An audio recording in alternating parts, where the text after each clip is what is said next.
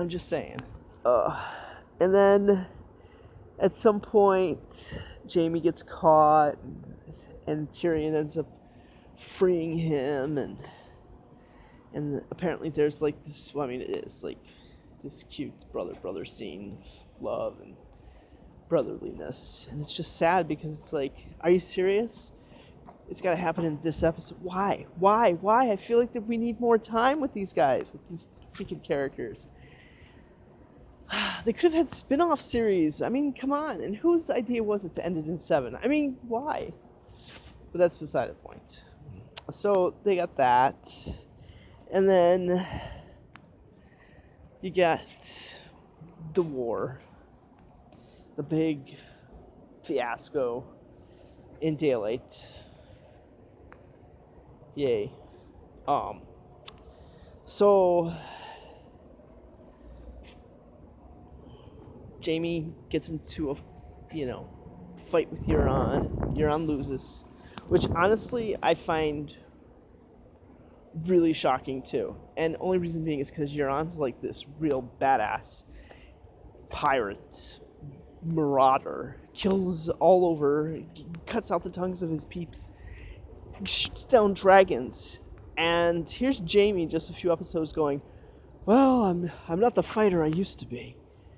And then he wins in this one-on-one combat situation with a guy who's clearly, and younger, if from the looks of it, well, I mean, maybe not, but, because Jaime has aged a little bit since in some of these seasons. But the point is, I find that kind of like, Why? Why didn't Euron just get bited on the boats? Where was Yara? What happened? Okay, it's all good. I'm good. Yeah. Let's see, what else? And then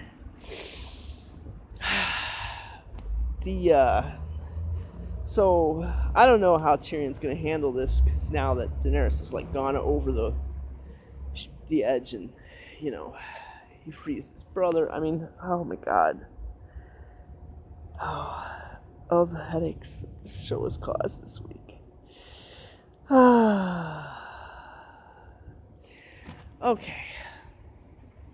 And it's just the fact that the episodes, like this week's episode was set in like the same, like, is it the same spot as like the Red Wedding, is the Battle of the Bastards. I mean, it's just, it's just expectations were, I wouldn't say high on my part, but it's true. Like, there was not gonna be any other way. It's the Game of Thrones. It's Game of Thrones. It's people have their favorites. A lot of people are gonna be very happy with things, and a lot of people are gonna be like, what the? And a lot of people are gonna be like, okay, well, whatever. Let's see. So, the Golden Company, you're on ships, King's Landing, just Drogon does it all. Now, I love Drogon as much as the next person, maybe even more. But, like a lot of people are pointing out, how does one dragon do better than 3 dragons? And if all you needed was Drogon, you could have left the other 2 in Essos. I'm just saying, where they would be alive and happy as magical creatures in a made-up show. Obviously, that might have been a better choice. But I guess he's and not to mention all the various spears. Apparently, I didn't see any armor from.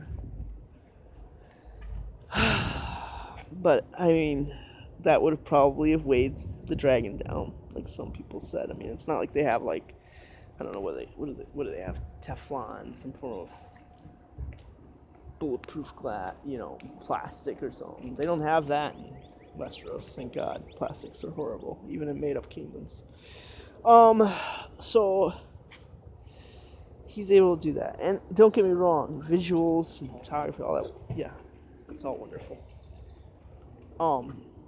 And so for people like me, though, everything's about the characters. Characters with like plot, setting, um, all that stuff coming after. But characters are so important. They're the lifeblood they're like the heart of a story. If a story is like the human body, with the plot probably being like the brain, and the setting would be like the kidneys, maybe. Okay, I'm not gonna think too much into this. At least not right now. Let's see. So then, at some point, Sander and Arya have this really nice, touching moment where he tells her, "I've lived my life in